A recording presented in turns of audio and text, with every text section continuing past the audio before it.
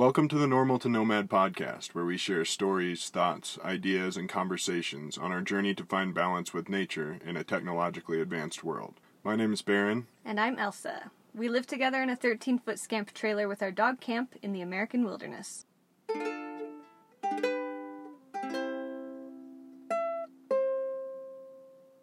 Greetings! Today we're doing a Q&A video because we've been hard at work on the scamp doing some major maintenance and repairs. We're getting all ready for winter camping. We're here at my parents' house where we've been working on the scamp. Thanks, Mom and Dad. Well, the scamp is almost done. It's pretty exciting. First question. If someone wanted to live like you, what would be the first steps for them to get started?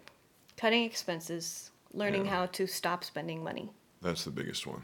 So just stop the outflow of cash and cut down your monthly expenses as much as you can. And figure out, once you are on the road, how will you build your momentum to make some sort of money?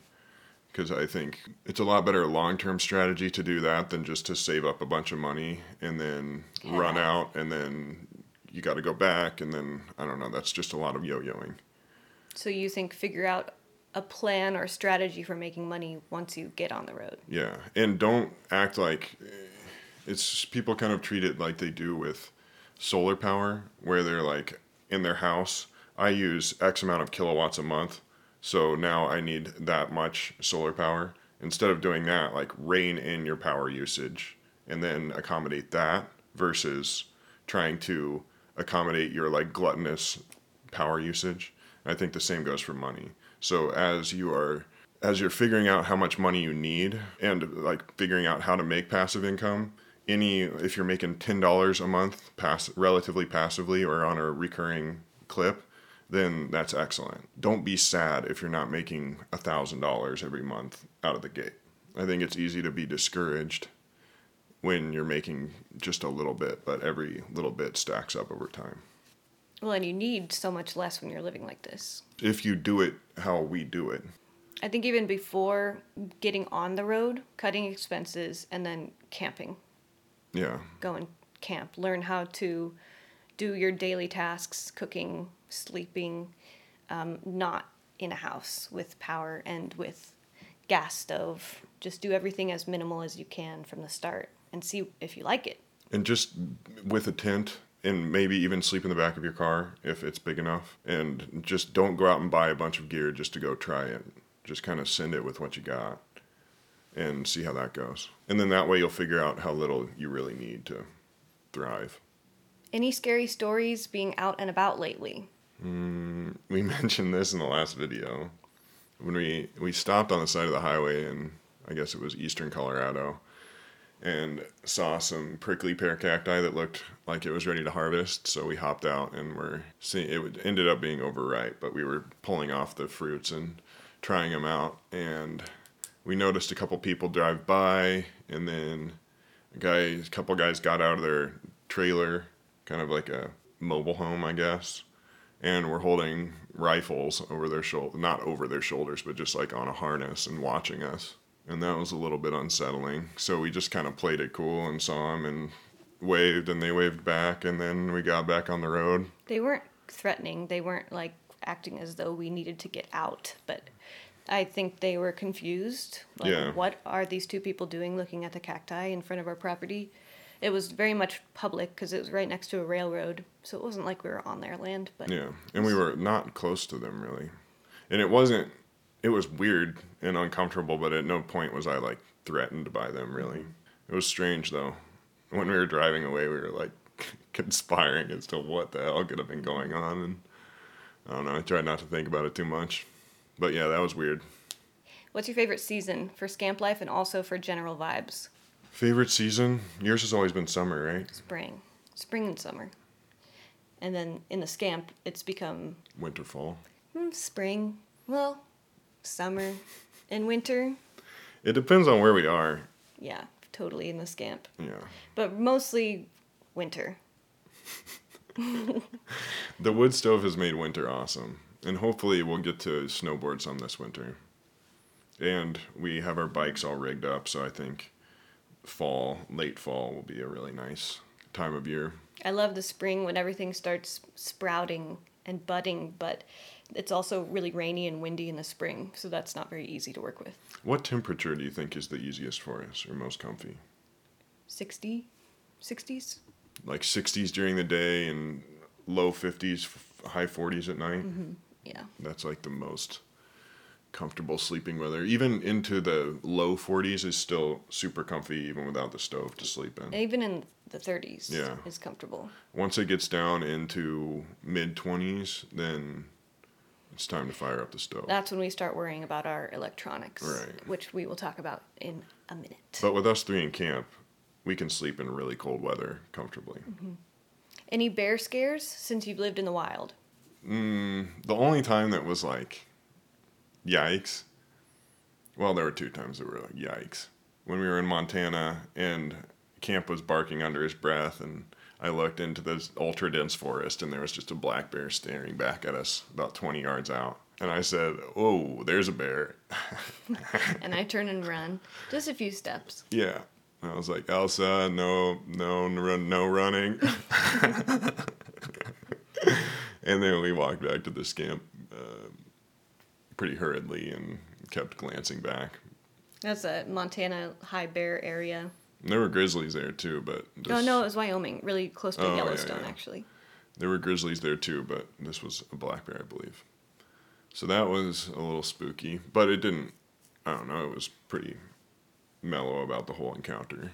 And then in Colorado, we had left camp in the Scamp, and a bear came up and went through our outdoor gear and left like a sliding paw print on the side of the Scamp, and that was pretty spooky, especially because Camp was there. But I have a feeling Camp barks when he sees bears. I mean, you would hope so. I just picture him like, oh God. We had seen that bear earlier that day, so we Yeah. had closed the windows and everything. It wasn't like we left the screens open. No. But I feel like bears are more prominent in areas that are more highly populated. There's black bears, well, I guess grizzlies too, or brown bears, but we've seen them mostly around other campsites that are heavily trafficked, where people leave out food and there are garbage cans and that kind of stuff. Because when we're like way out in the wild, a bear probably hasn't been rewarded there, so they're more or less likely to sort of frequent where there are humans. Rewarded by getting somebody's food. Right. So it's sort of counterintuitive because you would think the further you are out, the more often you would see bears, but in our experience, it's been the opposite. And it just also depends on how you are keeping your stuff. Mm-hmm. Like if you keep all of your food out on a table, then they're going to come check it out and get food, and then they'll come back. And we act differently when we are around bear areas. Yeah, we lived completely differently in Wyoming and Montana. Yeah. We had our whole kitchen in the car that we would cook from in the car. And we cooked different things, like not fragrant things as much. And no food scraps ever went on the ground. No Right. liquids went on the ground. We were very careful. Kind of fun. It added a whole new adventure. Yeah. It's kind of eerie being in grizzly country. But black bears, people ask about bears all the time, but I'm more wary and spooked by mountain lions than black bears. Just the fact that they could be stalking you anywhere that you are is alarming. That 6-minute video of that guy running or backing up from a cougar. Yikes. Yeah, that is crazy. But it's interesting because you see in that video how intelligent they are. Mm-hmm. Like, they're not just cold-blooded, mindless killers. They're, like, It's a big, calculated. giant cat. Yeah, and they're very intelligent. And in those interactions, there is actually an interaction. But I guess the spooky part is the times that you don't see them. I wonder how many times we've been in the vision of a mountain lion and had no idea. I've never seen one still in person. Yeah, I hope not to unless it's at a safe distance. What kind of axle did you put on, and did you replace the wheels and tires?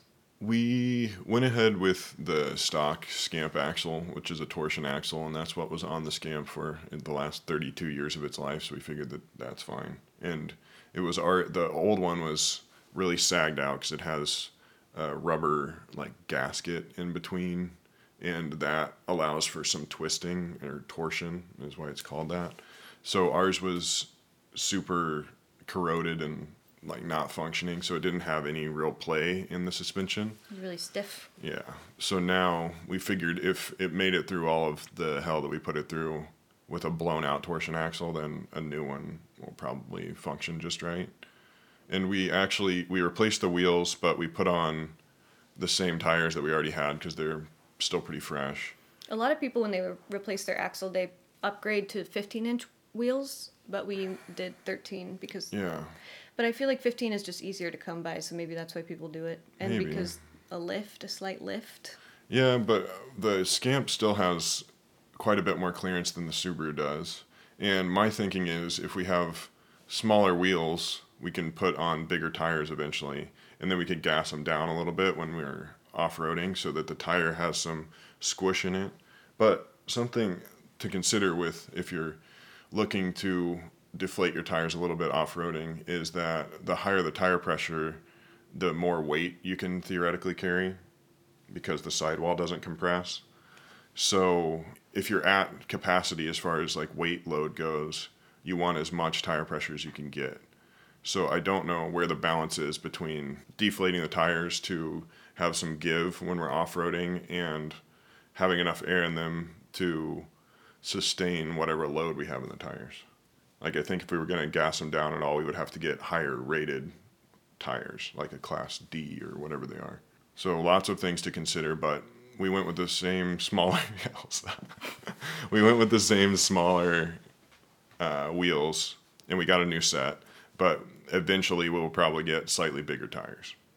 And that'll give us a little more clearance and a little more give. We kept the old tires. Yes. Why? Just because they still had life in them, and I was doing a lot of research on different things, and I didn't want to dive into what the optimal tire choice is right now. I just figured we'd save that since they still have life in them, and they've proven to be effective. And they still have life in them because it's not like we're in a van driving around all the time. The Scamp is parked most of the time. Van life versus Scamp life. And van life versus our Scamp life. There's no real typical way, I don't feel like. Like, everybody does it slightly different, but let's just answer it from a stereotypical perspective, right? So, like, what is stereotypical van life, and then what is it that we do, I think is how we can answer it, because it's hard to pin down because everything's so loose. Everybody that has a van doesn't live like this, but we'll just kind of describe how we see van life, I guess. Or how it would be for us. Well, I think we would do it different. Okay. Yeah, I just think stereotypically, like, what we see and what people talk about and how they generally live in their vans. Let's just answer that. Seems like van life is more of a movement lifestyle. Vans make it easier to stealth camp, so there's a lot more vans in bigger population areas because you can stealth, you can sleep overnight in places a lot easier than with a trailer. You can move from place to place a lot easier with a van. And it doesn't take so much to get set up. Right, they're built so that you can have everything ready to go at all times, it seems. So that lends itself to a lot more travel. And a lot of people don't have a secondary vehicle. Like, if I were to have a van, I feel like the first thing I would figure out is how to also have a motorcycle of some sort. But a lot of people just have the van, so they can't leave their van and then go to town to get groceries or whatever. They have to drive the van to town and leave their campsite. So then I think that leads to a lot more bouncing around, a lot less like stationary, stagnant, like we do. I think vans, there's a lot more room for creativity in the build. You can customize them a lot easier than trailers. It depends. Yeah, I feel like that could go either way. Okay, so that's my stereotypical perspective on what van life is. And I think how a lot of people do it, it would be more expensive than how we do it, because if you're constantly traveling and only staying at a campsite for 2 nights max and then driving to the next park or whatever it is, then you're going through a lot of gas and there's a lot of flux. Whereas with Scamp life, how we do it, we'll go to a place and sort of figure it out and then stay within sort of a 100-mile radius for a while. We use up our 14-day minimum in one forest land area. I wouldn't say minimum. Like, we normally stay... Or I should say maximum. Yeah. Well, what we'll do if we're going to a new place that we've never been is we'll find a pretty easy campsite in that place, camp there for I don't know, a couple nights and drive around and kind of vet out the area and figure out where we would like to be. Then we'll find a cool campsite and stay there for a week up to 2 weeks. So we like to sort of float around areas that we like rather than always traveling. Yeah, we don't do long distance trips very often, state to state. And if we do, we like to break them up as best as we can. Or we'll leave the scamp and just take the car if we're going somewhere we don't need the scamp with us. And because we can take the car places, everything in the scamp is kind of set up like it would be for a long-term camp. It takes us about 30 minutes to an hour to set up the scamp and to take it down to be travel ready. So we can't move very quickly. We could throw everything in and get her done if we needed to. Normally we're not in a hurry though, and it's easier to take your time because then everything makes sense, and then when we unpack, it's a lot easier if things are sort of organized and thought out as to where they are. And we could build it. We could set it up so that everything has its place, I guess. But we move our kitchen outside. We cook outside. We have a lot of gear that we store outside under the scamp. Now that we got a rooftop carrier and have done some mods inside the scamp and have the coax cable for the WeBoost that is going to be short so it's easier to connect, we've done a number of optimizations that I think will really make it easier to break down and set up camp. So the benefits that I see of having a van, so you can turn the van on. So then you have your alternator, which is effectively, or the van itself is effectively a generator. You can just turn it on and let it idle. And it has heating and cooling, assuming that you have heat and AC. So with a van, figuring out how to accommodate for different weather patterns and stuff, I think would be quite a bit easier because you can just run the van. Mm-hmm. So then you have AC and heat built in and power so that you can charge up a supplemental battery or whatever. It's all like self-contained in one vessel. So, and your protection from the elements is excellent.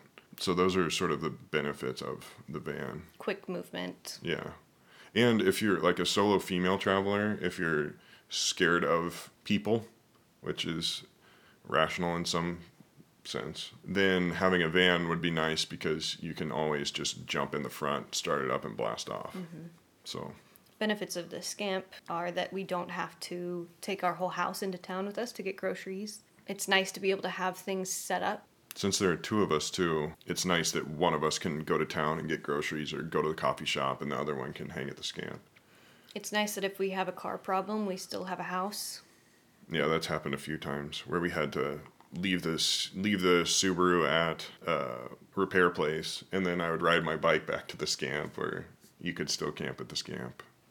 And it's nice that if we want to go do things, go bike ride or kayak or something, we don't have to take everything that we own with us. Mm-hmm. We can just leave the scamp and then drive to an area. I think there's a question soon about how we leave stuff. Maybe we could just answer that now. What do you do to secure things while you're in town, like solar panels? Has it ever been a concern? I'm always thinking about it.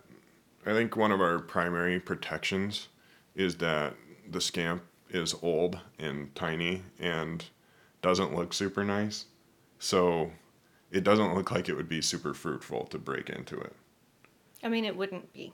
No. It's not. Because we take all of our expensive gear with us anytime we leave. Yeah. Going to coffee shops and working on our laptops. Cameras, computers, even one of the batteries will normally travel in the car with us. Because if we're driving somewhere and we're low on power, then we'll take the little lithium battery with us just to top it off. And then solar panels, when we first started this, we would always, every time we go anywhere, bring them into the car or the car or the scamp. But we have been leaving them out. But it's also because we vet out the area really well before we do something like that. You can kind of get a good idea of the area. How busy it is. Pretty quickly and easily. If there's a lot of trash in the area, that's probably going to be more high traffic and not a place that we would want to leave anything out.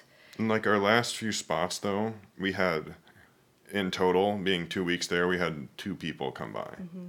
We park so far out that it's usually not a concern. Anybody who's going that far out and passes us they are not out to come steal our stuff. I think of it too, if our solar panels are out, kind of like bait. Like if somebody were to steal our solar panels, then we know that the area is sketchy and we should probably roll out. But you know? also our panels are a very specific panel. You can't just Yeah. plug those up to any solar rig. And I guess you can, can't you? Kind of. You'd have to have an adapter and stuff, but they don't look super expensive if you don't know what they are.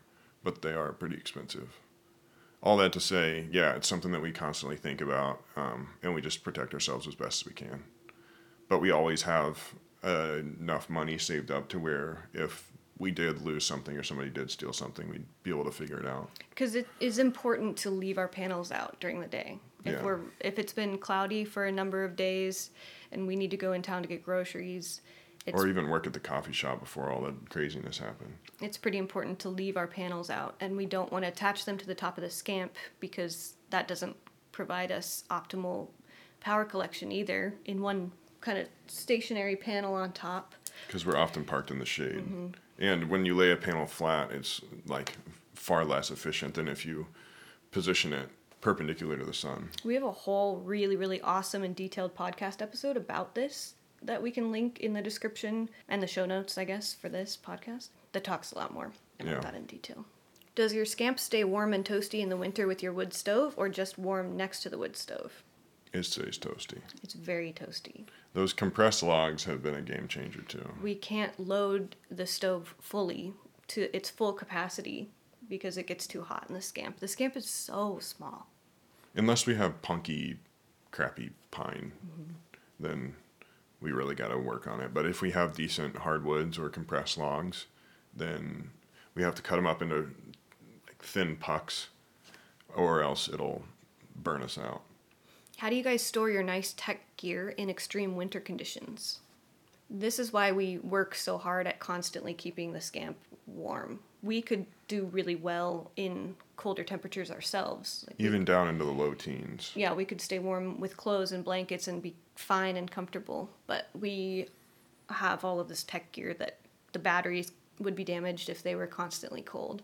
I don't know if it actually damages lithium batteries, but it discharges them. I would assume that happening over and over and over again. It's not. I don't think it's good for them. But I think extreme heat is actually bad for them. Like they can bubble up and lose their charge. But I think extreme cold isn't necessarily bad for them, but it will discharge them. I don't know that that's exactly right. And that's one of the benefits of AGM batteries is they're more resistant to the cold. Really? Versus lithium, yeah. Because, that's like when you're snowboarding and your phone dies just because it's cold. Whereas a car battery can continue to work even in extreme cold to an extent, It's confusing though because you can let the lithium discharge. That doesn't harm the battery like letting an AGM discharge to 0%. Really all we do is keep the scamp warm and sleep. Honestly, like with my devices, if it's really cold, I'll put my laptop and iPad in the bed with us. And if we go to town, we will bring our tech gear with us and keep it warm in the car. It sucks that we have to baby all of our technology, but that's just part of making content and stuff. What do you do when you're cooped up during snowstorms? It's the best time. Snowstorms are our favorite. Yeah. It's the best to know that nobody's doing anything and we have nothing to do. Yeah, we can't really go anywhere. Well, we could most of the time. We usually will, watch movies or do anything inside. There's something to knowing that everybody else is slowed down that sort of takes the pressure off of us. Also, knowing that it's snowing outside and having a fire inside is of this 13-foot trailer. It's so cozy. It's just so cool. I love it. And another added variable to this that is a little strange is that YouTube loves snowstorms. So it's always fun to make videos in the blizzards because people really dig them. So it's more exciting to make videos when we're winter camping. But okay, so what do we do in the scamp if we are cooped up and we can't get out? Well, we can always get out. Almost always. Now that we have decent tires on the Subi, we can get out into, even if it's a foot of snow, we can still drive out But the we next wouldn't. day. We Yeah. wouldn't leave. What do we do if it is snowing? Yeah, and we're just in the scamp, hanging out. Like you'll craft, bead, crochet, watch movies, as I do, listen to podcasts, books. You usually play a lot of video games in the winter. Watch YouTube. We chill hard and make videos. And go on a lot of walks.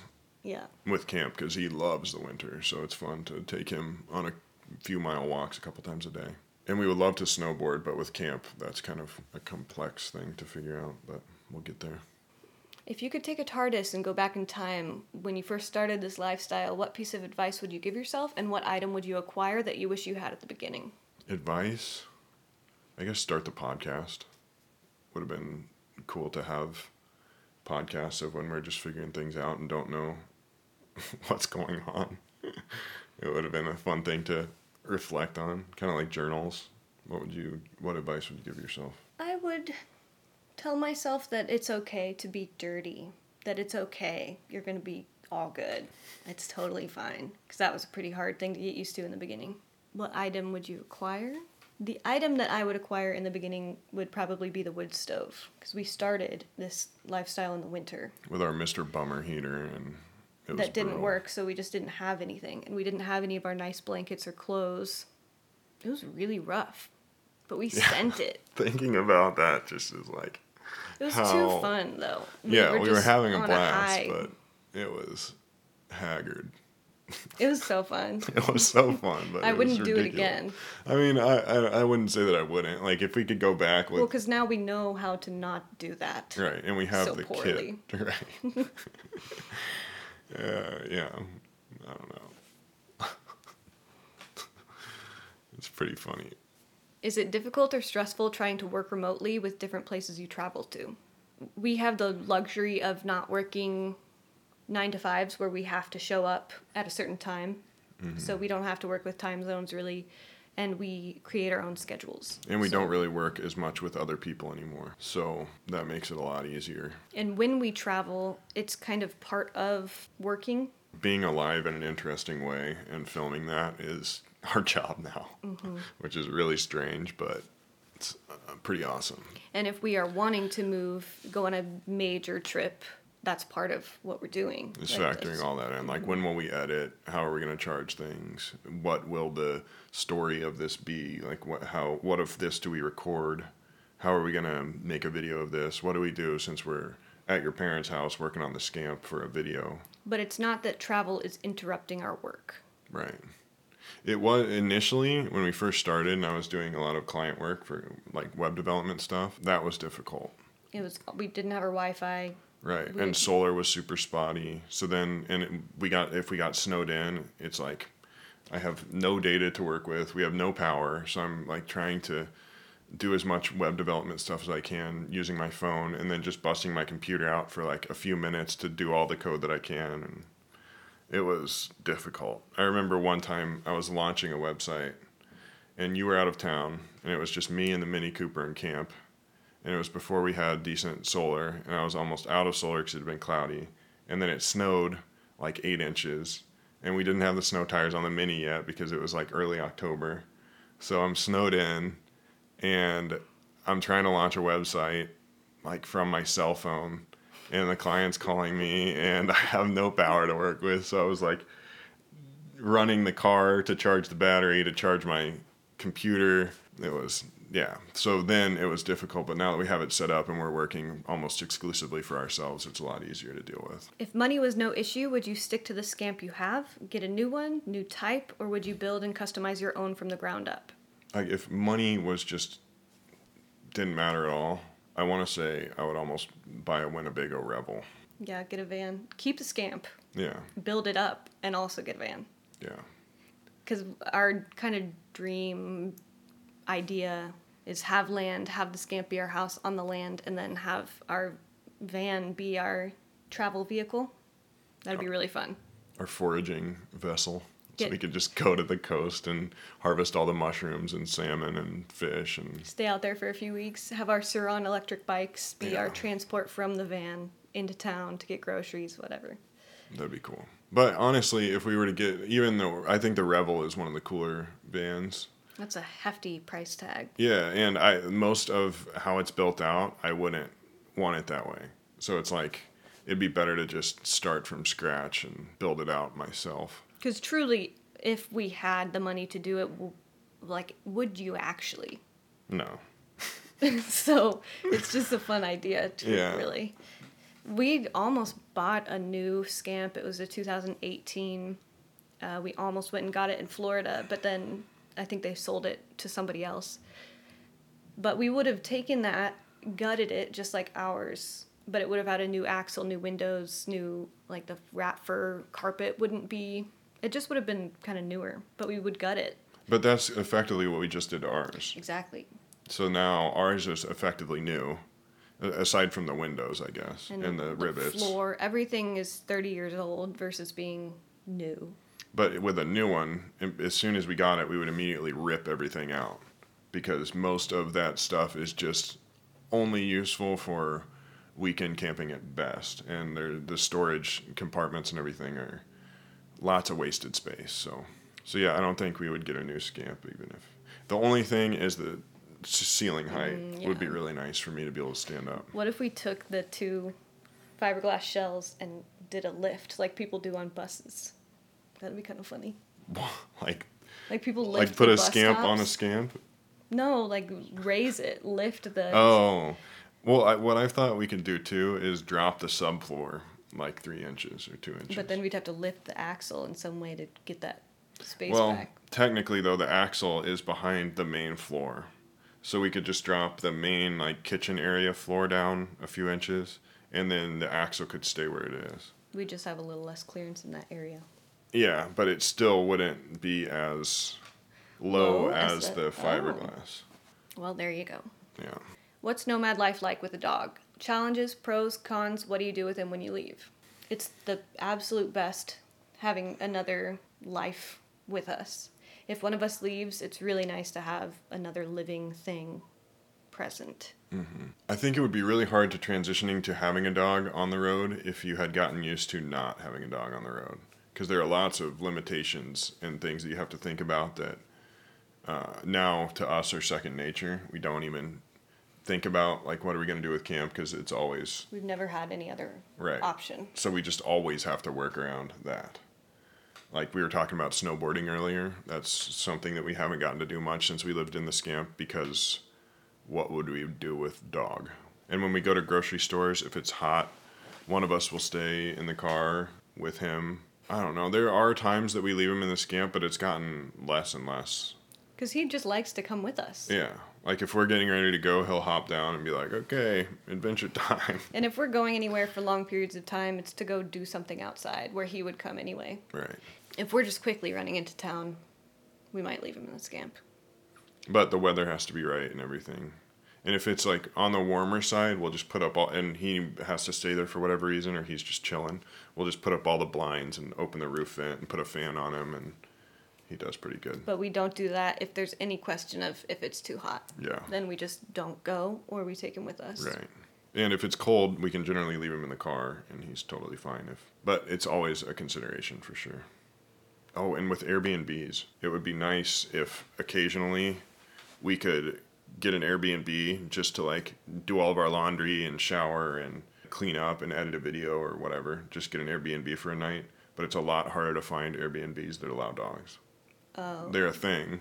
And there are lots of them, but there are a lot more that it would be a lot easier if we didn't have a dog for that. Does Camp get restless on bad weather days when he can't go outside? Mm-mm. He's really lazy. Yeah. If it's raining, he will not pee for the whole day. Like we have to get him and take him outside and make him go pee. And then as soon as he pees, he'll sprint back to the Scamp. Dog hair management in the Scamp? Please share your secrets. We have none. We don't have any secrets. We brush him with a Furminator. When he blows his coat, it's just everywhere. We just fluff out our blankets more and sweep more often. Yeah. But that's all you can really do. Almost daily, we take the sheets and comforter and everything out and fluff them off. And we sweep the Scamp often. But even brushing him, it feels like we can never keep up with his shedding. Yeah, if you have a dog in this lifestyle, you have dog hair all over you, always. Elsa, do you ever miss having your arts and crafts or other projects with you? I do wish that I had all my stuff, but I have made it so that I have condensed forms of my arts and crafts that I keep in just a teeny tiny backpack. There's a lot of stuff that I wish that I could bring, but we just don't have the space for it, and I just don't spend enough time on those things to make it make sense to have all that in the Scamp. The metalworking and I would- jewelry things would be. I would love. I will start metalsmithing as soon as I have the space for it. I would love to figure that out in the Scamp, but it just is not practical. And I just recently found leather work, but that's also not going to happen in the Scamp. And I don't have as many crafts as I do hobbies, but that's been a thing, is when we first started getting rid of all my fishing gear for the most part and really reining that in, and climbing gear and even mountain biking gear and We have to be very snowboarding selective of our toys that we have. and try to like find crossover uses for things, like all the different shoes for different activities, and it's hard, but we're figuring it out, and having a roof box I think will help us to have more space for fun things. Does Baron ever play paintball anymore? No, I would love to. That's probably my favorite sport. I love playing paintball. I used to travel all over the US and play in tournaments and stuff, and it's so fun. I think once we have the space and I can have paintball gear again, I'll definitely play again, because it's so fun. Whenever I think about it, I like can't think about anything else. So How reliable do you find your Signal Boost tower? Was it your first choice model and brand? How far are the limitations? How far into the middle of nowhere does it help? WeBoost sent us a while ago the RB65, and that was the first time really that I had looked into them or considered a WeBoost or a cell booster. I don't even know what's available. The WeBoost is pretty standard, common. I had been paying attention to them for a minute, but they're pretty expensive, so we hadn't really considered it. But then they offered to send us one, and it was like, okay, yes, we'll do that. It got us, the first time that we used it, we were in a no service area, deep into the mountains, and it lifted us to 4 bars LTE. So we were pretty sold. But that's not guaranteed. It very much depends on how many people are around and using up the bandwidth, or how many people are on the towers around us. And it won't make signal from zero signal, generally speaking. Like if we are within a mile from where we lost signal, then a lot of times we can pick it up because it's a directional antenna and it's on a 25-foot telescoping pole. So I can find the tower and point it directly at the tower, and it has a lot better line of sight than we do on the ground. So if there's absolutely no signal at all, it's just totally dead, then it can't do anything to amplify that signal. It can't go through hills and rock walls and stuff. Yeah. So if we are going around a corner where it can't reach the tower or see the tower, then that doesn't work either. Right. But ours is a directional booster. So, and it's the highest decibel level that you can legally have in a stationary unit. So it's about as strong as it could be unless we had a much taller pole. And it generally works great. It gets us so that we can, because a lot of times for work we have to have internet. So it makes it so that generally people can only camp, or generally only choose to camp where they have some kind of service. It opens up our availability quite a bit because we can get out further and still maintain cell service. So yeah, it works great, but it's not Fail-proof. Yeah. And since it's not omnidirectional, they have different systems that are omnidirectional, meaning that it'll pick up signal without having to point it anywhere. You have to set it up. Whereas with the omnidirectional ones, you don't have to point it at the tower. But the trade-off is the directional boosters are more powerful than the omnidirectional boosters. So I think it's great for what we do, but it has its limitations. Do you plan on living in a Scamp for much longer? What are your long-term living plans? Yes, probably, and we don't know. Next question. It's hard to plan. We don't really have a plan. I don't see myself living anywhere else anytime soon. Unless we get land, and even then, we would probably still live in the Scamp. Yeah. Kids, what happens to this lifestyle if you have kids? They don't just happen out of nowhere. Yeah, you gotta do some stuff to make it happen. So when you do stuff, be careful about doing stuff, and then you can not have them. So when we do have them, our lifestyle will probably be different, and we will be more accommodating to the changes that would be necessary for kids. Yeah. What's your favorite music, and do you have a Spotify playlist we can check out? I don't necessarily have a favorite type. My two longtime favorite bands are Daft Punk and Gorillaz. I listen to a lot of my Discover Weekly playlist and then just play songs. I like beats, like tribal, even Afro beats. I listen to a lot of different things. Some like spiritual medicine music, like Xavier Rudd and Trevor Hall and Sot Song and like that genre. I have a playlist for that on my podcast or on my Spotify. And then I listen to a good bit of lyrical rap. I've been listening to Run the Jewels a lot lately. Their new album is excellent. And then some older things that I listen to when I'm in a different mood is like Rage Against the Machine and Tool. I also have a playlist of some of my favorite of their songs. So I'm kind of all over the place. But yeah, I have playlists for the things that I generally listen to. How do you make friends while traveling, yet stay safe? I don't think I've ever felt unsafe meeting or making new friends. And whenever we get somewhere, I'll normally take camp on a walk and kind of get a feel for everybody. Talk to them, Yeah. say what's up. Check out kind of what they have going on at their campsite if they seem sketchy or... And make sure that they know that you're not sketchy. Right. And that we're not sketchy. And I always tell them, if you need anything, shout. Like, we got you. So that there's like some sort of rapport there rather than it being like you're scared of each other. Mm-hmm.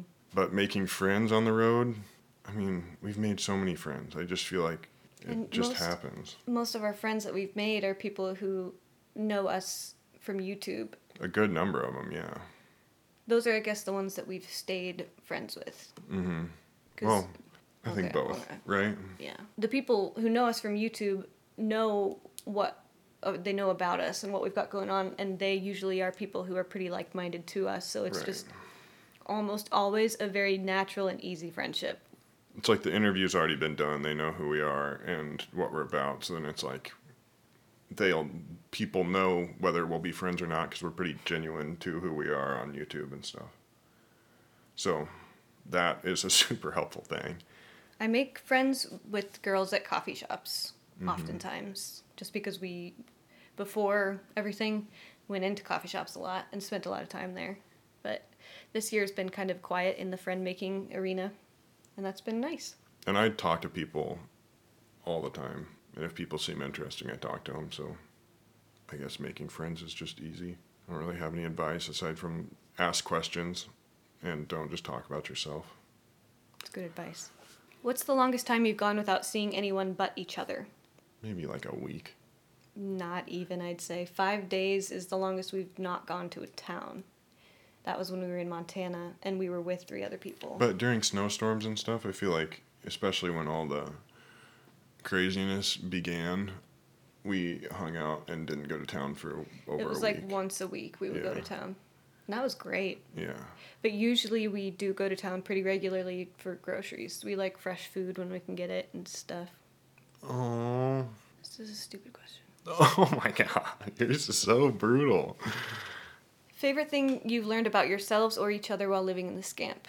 I feel like I've noticed you, from the beginning, are so paternal. Like, your paternal aspects have come out this way because you are very much, like, protector and navigator through everything. Like, not only protecting me, but just you're very much a leader. And that's been evident from the beginning of this. Well, thanks. That's sweet. Yeah, I feel like a lot of times I can't click out of dad mode. Like when we're hanging with a bunch of friends and stuff, I'm always trying to predict what bad thing could happen, trying to protect against that, which I could work on. What I've learned about you, you're really tough. Like anything, nothing really rattles you anymore. Or like you get superficially rattled sometimes, but like none of the like big things really shake you. It's like, okay, so now we deal with this. Rather than being like, ah! Cool, those are nice answers. I feel good. How do you deal with travel burnout? That sounds like the most first world problem in the whole world. But it's a good question. But it is like... From this lifestyle perspective, I feel like it very much is a real thing. Yeah. It's a pain to always be moving and to never really have the consistency of a space that is your own aside from the vessel that you're living out of. Because anytime, even if we are, and we always are totally legal in everything that we're doing, somebody can come up and be like, hey, what are you doing here? And just bother us, you know? And it's just that, like, constant, imminent, it's not even a threat, but just potential is obnoxious. If there is anyone in the area who walks by, if we've been there for a week and they're like, what are you doing here? Or we feel that they don't want us there, we always leave. Yeah. Always. It's just not, if we feel uncomfortable, that other people feel comfortable, we just leave. Yeah. The one summer where we were moving the most rapidly that we've ever moved, we were in, we even went back to Kansas City for a second, but we went with a Scamp eastern Colorado up to Washington and then down to Oregon in like a matter of 2 months. I definitely felt burnt out doing all of that, especially with the Scamp, because you can't stealth as easily if you want to just stay in a spot overnight quickly and then leave the next day. With a trailer, it's a lot harder to do than a van. And in a van, everything is all ready to go and packed up. So if you're doing a lot of movement, that would have been so much easier. That's part of why we travel so slowly, though, because it's so much less stressful. And that used to be so stressful traveling to a new place and figuring out where to camp and stuff. We would dread moving. Yeah. But it had a lot to do with the Mini not being the most capable vehicle we could have had. And when the Subaru is in, like, having any kind of issues, if it's overheating or whatever, that's also something that is stressful. But now that we're better at finding places to camp and everything, it's kind of really fun to go to a new place. As long as we're not like, I don't know, it's all about the mood that we have going into it. Mm-hmm. If we're like, oh, this is going to be so hard, and we're like and moving days negative, then it's awful. But if we just take our time and like don't rush it and don't panic, then everything's always good. So I guess dealing with travel burnout, we just don't, if we're feeling like we are moving too much, we stop. Or we go get an Airbnb and kind of reset. Yeah, but we've got an Airbnb like 3 times. Ever, yeah. In 4 years. Yeah. So I guess we don't do that often, but it's a good option. Yeah, it's always there. And hot springs are really nice for that. How do I convince my husband that this is our retirement plan? I don't know that I would do this as a retirement plan. The way we do it. Yeah, but I also wouldn't do it the way that people typically do it as a retirement plan, with like a big motor home and just stay in RV parks. I wouldn't choose that route either. It would be hard to do it this way with an older body, I think. Mm-hmm. Having you just want to set it up differently, maybe. But there are a lot of people who do this. We've met a lot of people who this is their retirement and they love it. Yeah. But they have bathrooms in their rigs and they're traveling with a group of people. Sort of a caravanning and stuff. So they can lean on each other. If I were older, I would probably definitely have a bathroom. Even now, like, we could do a composting toilet. But I would still have just a composting toilet and an outdoor shower, because it's not worth the space that it takes up to have an indoor shower. Even if you're like, well, I need a shower every day. Well, still, get some sort of pop-up tent or something, or shower curtain, and just shower outside, because it's a lot better. And it, I think, adds so much complexity and takes up so much space in the rig that you will learn how to not shower every single day. Right. And 90% of the people that we meet, even if they're old timers, have their bathroom, they're just using that as storage. Because if you're almost always. Yeah, if you're not like boondocking in forest land or whatever, then there's always, and even when you are in forest land, there's typically a bathroom nearby at a trailhead or something. So how do you convince your husband to do this? It depends on what this is for you, I guess. But I think just going on camping trips often to figure it out. What's one thing, if any, that you miss from living in a fixed location? My go-to is a hot shower on demand. It's the one thing that I love the most when I come back. It's not necessarily that I miss it, but that's what I appreciate most when I come back. I like to just be able to chill and know that nobody's going to jack with me. Like, know that no ranger's going to come by and be like, hey, what's going on here? You know, there's a 14-day limit? Yes, I do. Thank you. You know, and generally they're really awesome and cool, nice men and women, but just having that, like, looming I don't know, it makes it so that it's hard to chill sometimes. That's a good answer. Biggest fear living this way. I wasn't going to include this question because I don't like focusing on the fear of this, because I don't feel like there is. I think there's a general assumption that this is scary, but it's not truly scary. So I don't like to focus on that assumption. However, a lot of people assume that it is scary, so to talk about things that are scary makes sense. I think people are scared of animals a lot of times, like bears, for example. That always comes up. And black bears aren't typically scary. Like, you can yell at them and talk to them, and they'll generally run away. It's still something to be mindful of, but they're not typically scary. I guess people are a rational thing to be scared of, but generally the people that are out in the woods are good people, and they're pretty laid back and not scary people. I think if you contrast this with living in a city, for example, then there's a lot more rational things to be scared of, even driving your car. So, yeah, it may seem like superficially scary, but if we're thinking about it from a rational perspective, there's a lot higher threat in a city than there is in the woods. I guess I would say I have been most scared of the idea of a forest fire or a flash flood taking us out in my sleep. Like waking up in the middle of the night to a major thunderstorm has been terrifying in the past.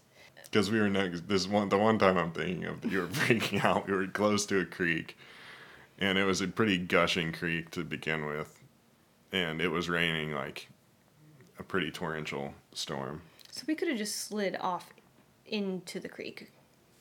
Very, very unlikely, but there is a slight possibility, I guess. But yeah, the forest fires, that kept us on our toes for sure. And just always camping somewhere that we know that we had two ways out. How did quarantine influence your relationship? I thought it was awesome. I loved it. Because we had a reason to be stuck together. Right? Like, it wasn't like we're just stuck together. It was like, okay, this is weird, and we're stuck together. We gotta figure this out. And the fact that everybody else slowed down kind of like took the foot off of the pedal, like we can slow down too. Well, because we generally are slowed down, but it feels there's always a sense that we need to be hustling, right, because everyone else is. So then when nobody else was, it was like, sweet, this is our natural state, and now the pressure is off. And when the pressure is off, it feels like I feel like I can create more easily and better things because there's not so much pressure. Yeah, but with all that, there wasn't, like, we often get people commenting, like, oh, when's the next video? Like, as soon as we post a video, the first few comments will be like, I'm excited for the next video. It's like, we know, we're trying, so it's hard to relax, I guess, with that. But that made it easy. And it validated my sort of thinking that societal systems are pretty fragile and can't be trusted all the way. So you got to have some sort of level of self-reliance and like have systems available to take care of yourselves. And that was pretty validating to see. Like, I would rather it not be like that. Like, I'd rather not be proven right in that context, but it was kind of interesting to be like, okay, yeah, maybe we should have extra food on hand in case of whatever. And maybe we should have the Berkey water filter and a way to cook with wood or whatever. In terms of relationship, we had been practicing living like this for a long time. So it wasn't really a big shift to be close together for long periods of time. Did you ever feel like giving up on your relationship? If so, what kept binding you guys despite thinking of splitting? I feel like this lifestyle is the best test for a relationship. It's either going to make you realize that you are a great team and that you are committed to continuing to be a great team, or that maybe you're not the best team.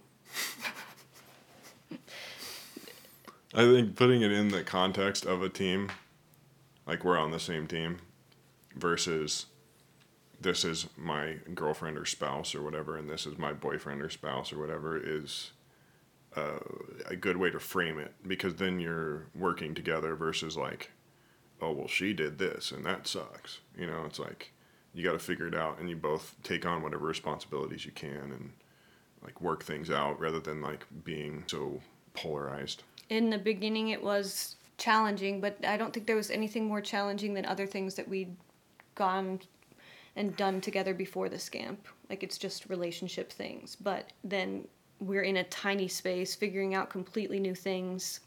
But we were figuring those things out together, which is what I think helped a lot. It was like the challenges were different in a way that felt like we're doing this together. It's hard, but we're doing this together. When we were first beginning, or even before we started, I feel like there were a lot of things that you were like, what? Like, how are we going to do this? Like, I remember saying, how do we make the scamp livable? That was like a constant sort of question. And I was like, well, we can just stay alive in it and it'll be fine. But that was a tough thing initially. How do we make this more like what we're used to? Now, like, we're such a team that it's like, what would we do then? I don't know. Biggest challenge, worst problem living in the scamp. Biggest challenge, I think it was probably, like I said earlier, learning how to be dirty. That was really, really hard to get over the very much learned practice that you have to be shiny, squeaky clean all the time. And how to not get dirty too. Mm-hmm. Like how to use layers. If you start to get hot, peel layers. And learning that it's a lot easier to wash off my body than it is to do laundry. So like not wearing a shirt when I get hot, and then I can just shower off or jump in the creek and then clean myself off. That was hard. I think dealing with moisture is difficult and continues to be. Mm-hmm. That's why we like arid environments more. Yeah, moisture ruins everything, and it's unavoidable no matter where we are. Because if it's hot in the scamp and cold outside, then we've got condensation. The wood stove helps a ton though. So that's been a game changer. What are some things that were extremely unexpected or challenging at first, but you've grown to love and appreciate? Cold weather. I guess we didn't not expect cold weather. It wasn't like, oh my God, it's snowing in Colorado at 10,000 feet. But it was extremely challenging at first. Yeah, it was. And I didn't really appreciate it very much. I appreciate it now because nobody else likes cold weather. So we get camping areas to ourselves, forest land completely to ourselves. I have a feeling that if we keep making videos about it, though, I think more people will probably catch on to its amazingness. Yeah, so maybe we'll stop. But yeah, so cold weather was hard. What else? Traveling and finding places to camp can sometimes be really challenging. We really have to pre-vet out an area before we go there to see if it will be suitable for how we like to live. But now that we know how to do that, it can be often really, really fun to get to go from a really awesome view on a mountain down to a really epic creek. It seems like serendipitous occurrences are a lot more frequent when we're in a new place or traveling or trying to figure things out. It's wild how that works. I think it's just because we're open to the newness. We're not stuck in the routine of what we were doing. And I think we're like hyper conscious, really focused and trying to figure things out. So I think that makes it like you see what would be considered to be a coincidence. It's like, that's interesting. Let's follow that. Mm-hmm. Well, that's the end of our questions. Yeah, that was kind of fun. Stay tuned if you want to see the new Scamp and all of its awesome updates. Okay, bye. Next time you see us, we will probably be back in the Scamp.